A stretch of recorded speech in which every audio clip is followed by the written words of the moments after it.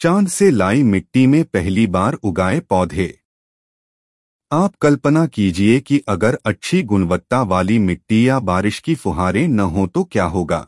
इसके साथ ही साथ धूप बहुत तेज हो या होती ही नहीं है, तब हमारी धरती पर हरियाली का क्या होगा। क्या ऐसे वातावरण में पौधे जीवित रह सकते हैं? तो आपका सीधा जवाब होगा नहीं, बिल्कुल नहीं।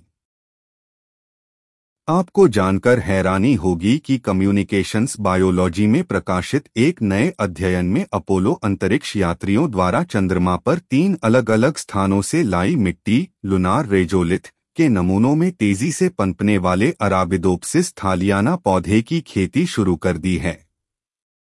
गौरतलब है कि यह पहली बार नहीं है जब चंद्रमा से लाई मिट्टी में पौधों को उगाने की कोशिशें की गई हैं, लेकिन यह पहली बार समझाया गया है कि ये पौधे क्यों नहीं बढ़ते हैं। यह मिट्टी स्थानीय मिट्टी से बहुत अलग होती है। इसमें ऑर्गेनिक तत्व नहीं होते हैं जो पृथ्वी पर मिट्टी की विशेषताएं हैं। हालांकि इसमें स्थानीय मिट्टी की तरह ही कुछ खनिज होते हैं, इसलिए अगर यह माना जाए कि पानी, सूर्य की रोशनी और हवा की कमी से चंद्रमा पर पौधे उगाए जा सकते हैं, तो रेजोलिथ में भी पौधे उगाने की क्षमता हो सकती है। इस अध्ययन का मुख्य उद्देश्य जेनेटिक स्तर पर पौधों का विश्लेषण करना है।